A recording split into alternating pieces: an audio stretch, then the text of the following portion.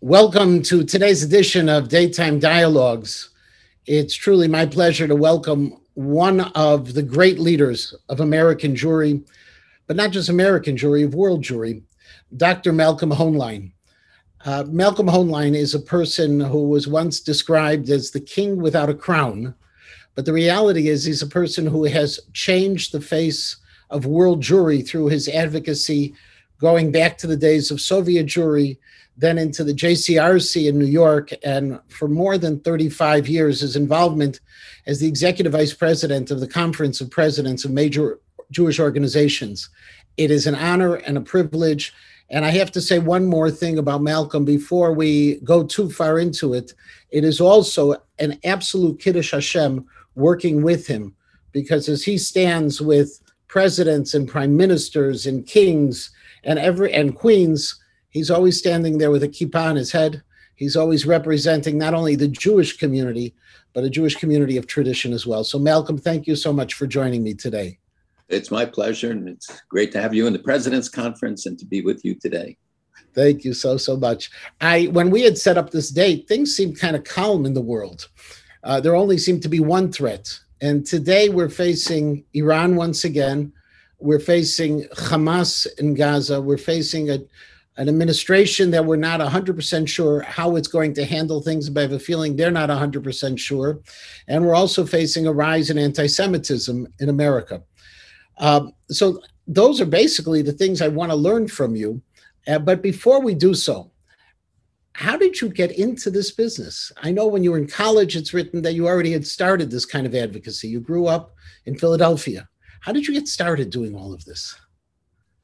Well, the truth is that this was all predetermined for me. And I know that it wasn't my decisions or my talents. I never looked for a job in my life. Everything happened to me. But from the time that I was 10 years old, I got involved in politics, living in Philadelphia, getting involved in races, and even through my years in yeshiva in Philadelphia and afterwards. And I did my doctorate in international relations at Penn and taught at Penn because I wanted to have the best possible credentials to do what I cared about most, which was the Jewish people and Jewish state. And I understood from an early age that Jews had to be able to determine their own fate. They couldn't live at the sufferance of others. So we had to develop the clout and not see politics as a pejorative or something beyond our reach, but to be able to master it, and particularly expressed in the Soviet Jewry movement, which I joined as a teenager and started the activities in Philadelphia, which eclipsed the events in New York, regrettably. And then they brought me to New York to start the conference on Soviet Jewry in New York, which then organized the big demonstrations, and we played a role in bringing about the outcome that we all share. And I think that was an expression of never again, that wasn't to be a hollow phrase, but a pledge that every generation, particularly ours, had to take after the Shoah to show that we learned the lessons of the past, that we were not going to be the Jews of silence. Elie Wiesel's book about Russian Jews, they were not the Jews of silence. They were the Jews who were kept silent. We were the Jews of silence. And in the aftermath of the Six-Day War and the heroism of the Russian Jews, we were able to mobilize and bring the whole community together into a movement, not an organization, and proved once again that the key to every great miracle throughout our history, from when we stood Ki Ish Echad B'Lev Echad to the story of Purim and Hanukkah, everything, one precondition HaKadosh Baruch Hu sent, and that was Achdut of Klal Yisrael. And that's why I worked in umbrella organizations my whole life, not because it's easy, it isn't, but I really believe in Klal Yisrael. So picking up on that and moving backwards on the topics, we've seen this rise in anti-Semitic actions in the United States, around the world. And one of the great challenges, which I've seen different than I remember the Soviet Jewry movement or all of the other things, is the response of American Jewry seems to be a bit tepid. It doesn't seem to have the same passion that we had for some of those other things that you were involved in creating. Am I misreading it? Is it a different world that we don't know how to deal with? It's definitely a different world. There was a world in the aftermath of World War II where it wasn't politically correct to express anti-Semitism publicly, even though the hatred was there. You know, Rav Yaakov Kamenetsky, I think it was, at Tzal, who said B'chol dar v'dar, you mean, as we say in the Haggadah, every generation, it wasn't a single generation where they weren't omdim aleinu, they didn't stand against us. And he said, read the next paragraph. Lavan bikish la'akar, as I called it. Yaakov Avinu thought it was quiet, and all the time they were plotting. So generations, especially for 50 years after the Shoah, we thought anti-Semitism was down. We see now the cancer is there. It's metastasizing. It's coming in more and more virulent ways. And one of the things I tell people is the one thing you can't educate is passion. And we have failed our kids. We don't educate them from the youngest age, meaning kindergarten on. We have to educate our children. It's not enough to send them a birthright when they're 18. And frankly, it even applies to yeshiva educated kids. They don't know. They can't stand against professors on their campuses. They're intimidated when it comes to the challenges. I don't believe in the 60 years that I've been involved in Jewish communal life that we had a time like this when we had this panoply of issues and of challenges. This anti-Semitism was predictable. I talked about it many years ago because you learn from the lessons from Europe. England, for instance, is a model for what happens here. We saw the BDS, we saw many of things. It starts there, comes here. The collapse of the political center. We see the radicalization of the political structure in America. So yes, we have a lot of issues. There is a lot going on, much more than people think, because the media does not give pro-Israel activities any coverage. It's not interested in it. They are interested when they see roving gangs of pro-Palestinians going around beating up people or engaging in, the violent activities, which we do not do. What part of the problem is that we succeeded. We rescued Russian Jews, Ethiopian Jews, Syrian Jews, Yemeni Jews, Iraqi Jews. We don't have the causes that can mobilize young people. And I regret that they don't have the experience of a Soviet Jewry movement. And I say always that Soviet Jews saved more of our children than we saved of theirs, because it became a cause that every young person, no matter how alienated, and older people could relate to. We have to find that passion again. The saying that when the poet was asked when he saw a building on fire, what would you save? He said the fire. We don't have the fire in our young people, and it's because of our failure to educate, to motivate, to give them and find some means of expression that they relate to. We have to be much more effective on the internet. We have to go to where they are, talk to them in a language that they can understand and can relate to. And on that list of challenges that we face, anti-Semitism, the rise of anti-Semitism, Iran, even what's happening in Israel today, what should be at the top of our concerns? Anti-Semitism is certainly a primary concern because it has immediate physical implications, as we've seen.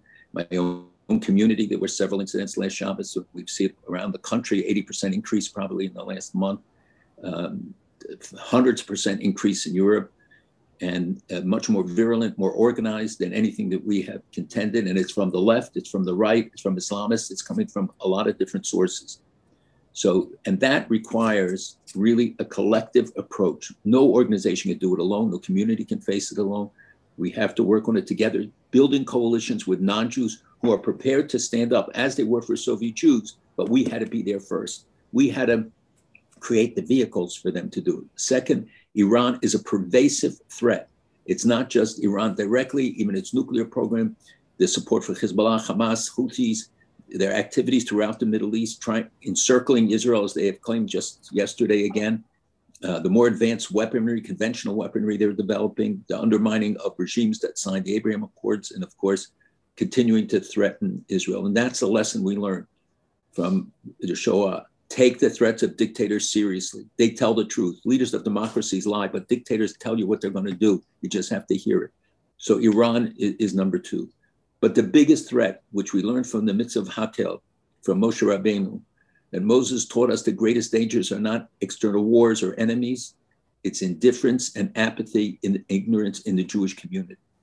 And today we have an ignorant generation. We have a generation that leans towards apathy. And our studies show that even young people not affiliated have moved not so much to hostility, but indifference. For us, that is a total loss. We cannot afford to lose our own. And we also have to work at the same time to rebuild the coalitions with other groups. So when you speak of that apathy, that that's pervasive not just in the non-Orthodox world, the non-traditional, in the Orthodox world. First of all, I see many of the my younger students or college age who buy into wokeness or to liberal ideas. Their professors, even before they get there, the professors don't even have to work very hard at it. Does this mean that we really have to relook at all of our education in elementary, secondary, yeshiva, the chadorim? You know, on one hand, we have the right who have the advantage of being insular, but you're never going to be able to escape. And then we have the center, which is more open, but when you get open, you're attacked in more ways. How do we really deal with that apathy? We don't have the 6 Day War. We don't have, for the generation before me, the 48s. We don't have all of those things. So this is a profound question, one we wrestle with all the time. And one is to get the right spokespeople that can at least get their attention. Judaism uniquely, as you certainly know, puts emphasis on zechira, on remembrance. There's no Hebrew word for history. Zechira is a dynamic process. Our Chazal understood that experience was the best teacher. So many of our Chagim are meant to be experiential because we experience the past. We live in an age that's trying to erase history. It was a period of distorting history. Now they want to erase history, rewrite it, deny Jews the connection to Israel. And when I see young people, even from young people, asking me these questions about that, they have their own doubts. It's okay to question. But when they doubt fundamentals, and it shows that it's a failure in our educational system, I ask many times principals and rabbeim, why don't you talk about the discoveries in Israel, the archaeological discoveries? You want kids to be excited? Show them the bell of a Kohen Gadol. Show them the sword of a Roman soldier going after the Jews. Show them a rock carved of menorah. You can't argue with that. You can't argue with the bedrock of a mountain. And 20,000 discoveries a year, everyone consistent with Tanakh. I jump out of my skin when I get that call on an Erev Shabbos, tell me, you won't believe what we discovered, what we found. And I tell it to people, and they go, that's really interesting, really interesting. But when I do it on my radio shows, which are nationally syndicated, the non-Jews go crazy about it. They're so excited about it. And because it confirms the Bible, and confirms history. So for us, history is not about the past, it's about the future. Our kids don't know the past, they don't know how to face the future. So we have to do more to empower them, to activate them, to mobilize them, to educate them, to be able to face these challenges. These are generational challenges. It's not going away. And I worry very much about the world of my grandchildren and what they're going to face, and will they be prepared for it? And they grew up with it, so they're aware, and more than most others. But I am very worried about it. And I think that, yes, it requires honesty on the part of our institutions to face it. This demonization of Israel inside the community, let alone outside. When rabbinical students sign a letter from Reform seminaries, attacking Israel, undermining in the middle of a war, and taking these outrageous positions, there's something wrong. And we have to be honest enough to face it. And there has to be a process of ostracizing the Peter Barnards and the others who undermine and go against the security of the state of Israel and the security of the Jewish people. We cannot tolerate it. You are one of the great leaders of the organized community, and you're an observer of all of the things that have been happening in America. Do we have those organizations who can transform the way we teach our children? Collectively, just as our enemies today attack the collective Jew, the state of Israel, but they mean each of us. And nobody should think that they mean the Zionists or they mean those Jews. The lesson of history is that they always find some way to make, well, I don't mean all of you, I mean those. No, they mean all of us. And you see it clearly when he says he wants to destroy Israel, I want to destroy the Jewish people. Those proclamations tell you the truth. And we have to understand and get people to understand that it means them and us. But I don't want young Jews motivated because of the negatives. I want to show them the positives, the beauty, to be proud of Eretz. Look at the amazing accomplishments this little dot on the map has done. All the high tech, everything that they're now water independent, energy independent. Everybody predicted the isolation of Israel. Now you see the Abraham Accords held up even during the war, and it's expanding. And I'm talking to governments. Many more want to have this relationship. So there are positives that we have to give our young people to motivate them. There are a lot of organizational capacities, but they have to be done in a unified way. No one alone can do it. We have to show that the whole is far greater than the sum of the parts. And we have one faith. It doesn't mean we dismiss differences. We can respect differences at the same time, show overwhelmingly what we have in common. But our media, the outside media, always plays up the differences. When rabbis give sermons, they talk about the differences, not about the unity of the Jewish people. Is this something that would be within the realm of the Conference of Presidents, or are we talking about creating a new organization to deal with the education of our world? Well, first of all, the conference exists only for that purpose of bringing together. It was John Foster Dulles, not a friend of the Jewish community, who in the 1950s essentially told the 5 or 6 groups at the time, get your act together. And out of that emerged the President's Club, and then in 1959, the conference, and now it's 51 organizations. But that's the very essence of our being. We do not deal in domestic and even in educational education per se, but we do educational programs. But I know that there are a number of key leaders who have been thinking about this and preparing to put significant money into it. Then COVID came, so it sort of set it back, but I hope it'll be revived.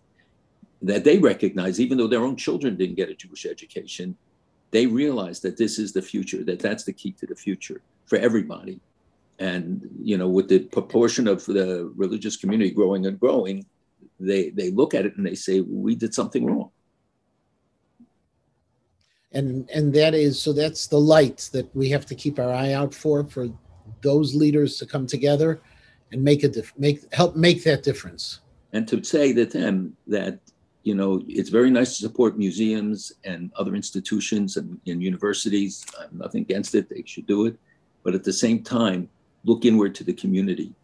And, you know, there were people in Chicago who led efforts, you know, to have money set aside. And now there is this program to have people designate that their wealth, a significant portion committed to, and their children commit to giving it to Jewish causes.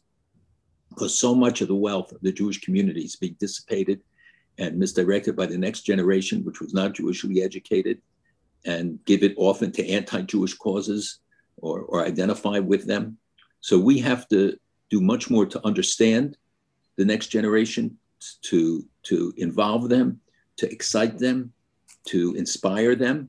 There are individuals, you know, one of the things, this very intensive study we did a number of years ago was that we send baseball players, movie stars, cultural figures, icons to Israel, because when they come back and say, guys, this is the most amazing visit I had. This is no apartheid state. And, you know, a giant football player says, hey, guys, you got it all wrong.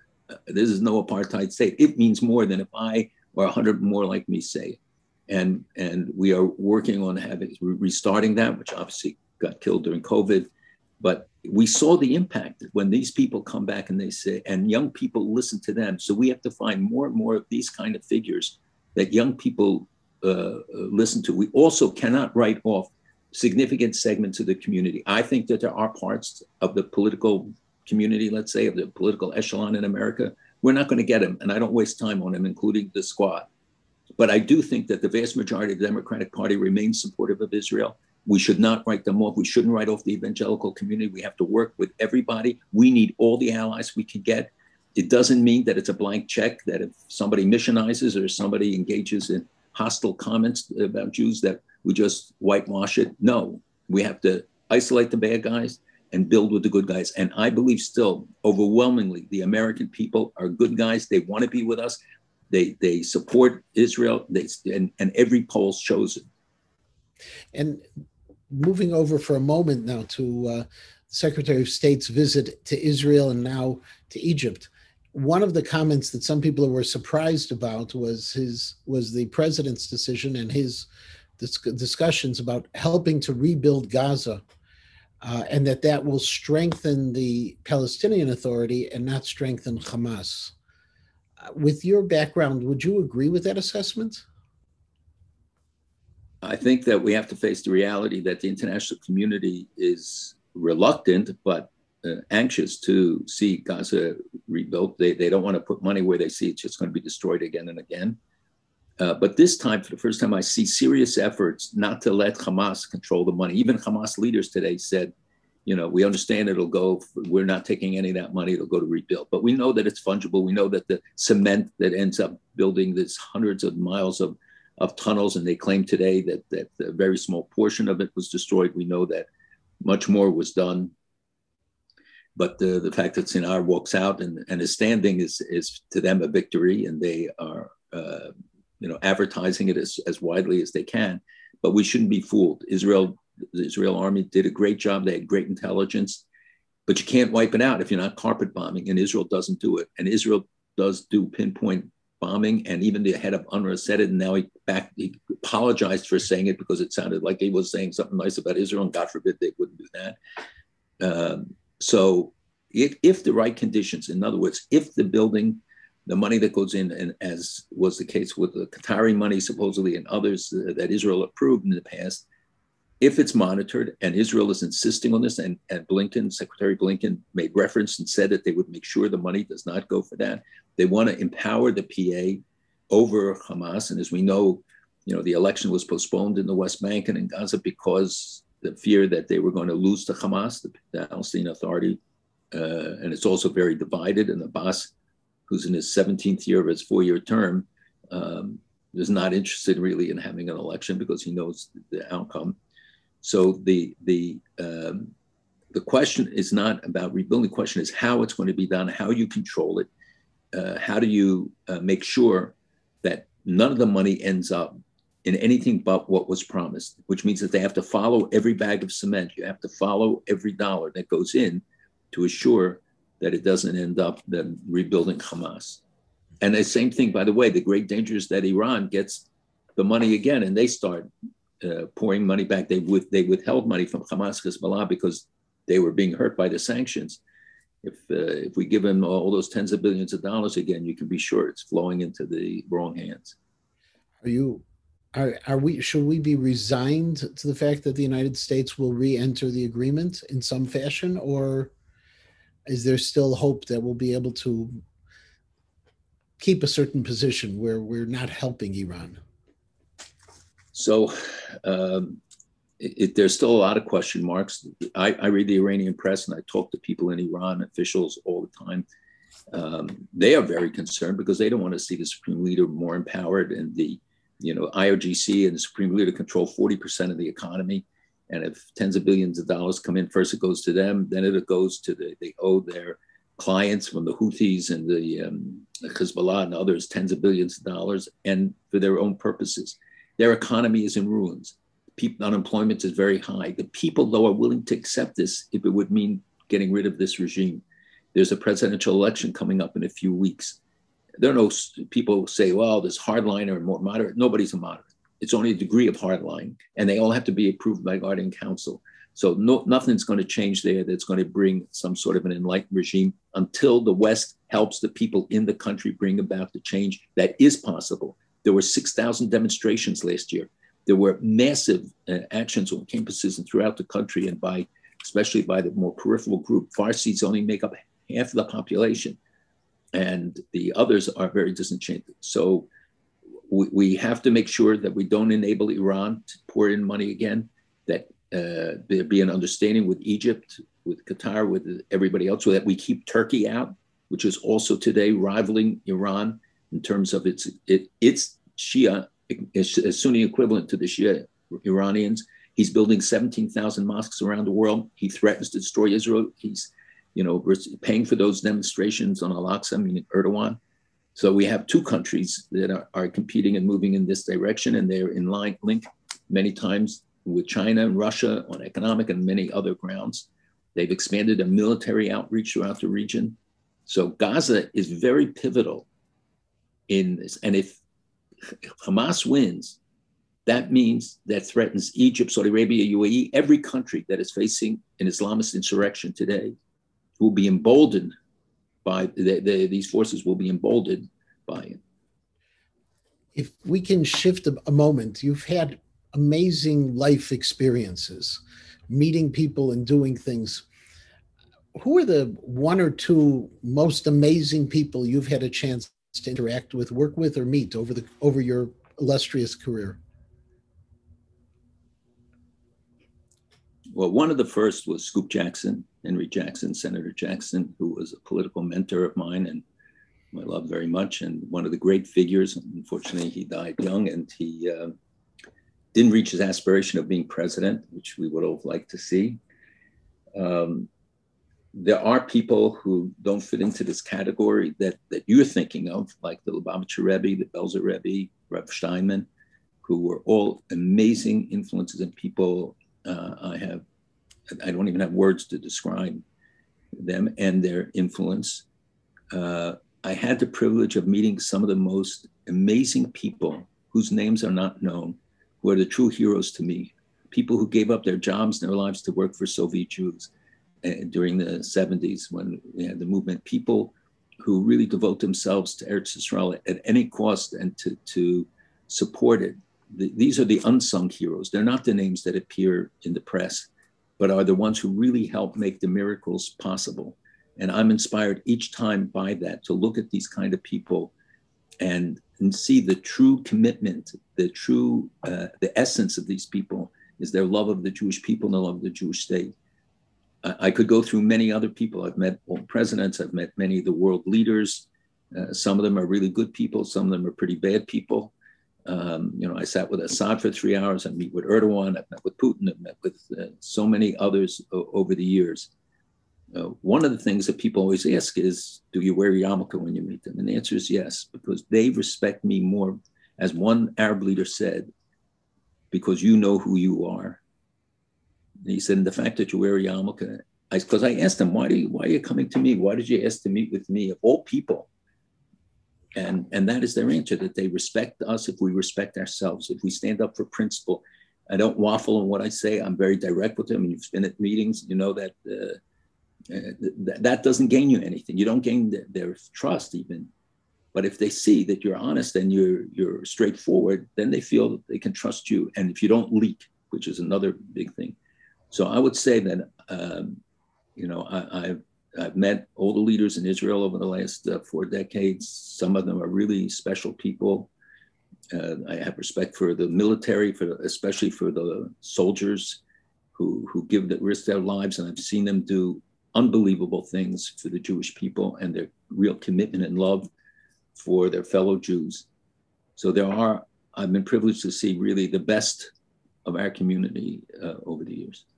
And then one final question, because our time is almost up. You mentioned that you started your political activism at 10 years old. What happened at 10? I joined the political campaign of Senator Clark in Philadelphia. And I snuck in when Adlai Stevenson was running for president, and I was 11, I think. I snuck into his hotel suite, and he saw me, and he took me in, and he had me join him on the campaign trail, where I met all the leaders of the Democratic Party. But I had a chance to talk to him about the things I cared about, and I told him about my grandparents who had all been killed, and about what motivated me as a little kid. Kids don't normally do these things. But I was very privileged. I was born at a young age. I was able to start organize. I organized the North American Union of Jewish Students. I organized many things long before I even got to college, and when I was in college, continued. And as I said, it's Basher. Believe me, I wish I could take credit for it, but I can't. HaKadosh Baruch Hu gave me a calling. He didn't give me many talents, honestly. I can't sing, write, dance, do many things. But he gave me a few talents, and I am, Baruch Hashem, privileged to be able to use them in the thing I care about most. All of the lay leaders, have daytime jobs, as they tell me, and they have to do all of this part-time. I'm privileged, really honored to be able to do it full-time, what I care most about. And then I have to live up to that. And I feel I have a contract with him. And as long as I live up to my 70 hours a week or 80 hours a week, he'll keep me going. And Baruch Hashem, I've been doing it a long, long time. And I have still the koach and the energy to continue. And I still work 18-hour days. But I'm afraid if I start slacking off, he'll say, okay, you did your job, but now. So now comes the time to honor you and move on. Well, I'm grateful, and all of Klal Yisrael is grateful of the fact that you picked up the phone when HaKadosh Baruch Hu called, right, and that you should continue to have strength Ad Mea V'Esrim as you lead us forward. And I thank you so very much for your time today. This has been a wonderful opportunity to learn from you and to schmooze. It's so my thank pleasure. you very much. And your Chicago accent doesn't interfere. I understood every word. Almost every word. Thank you very much. You're well. Good job. You're well.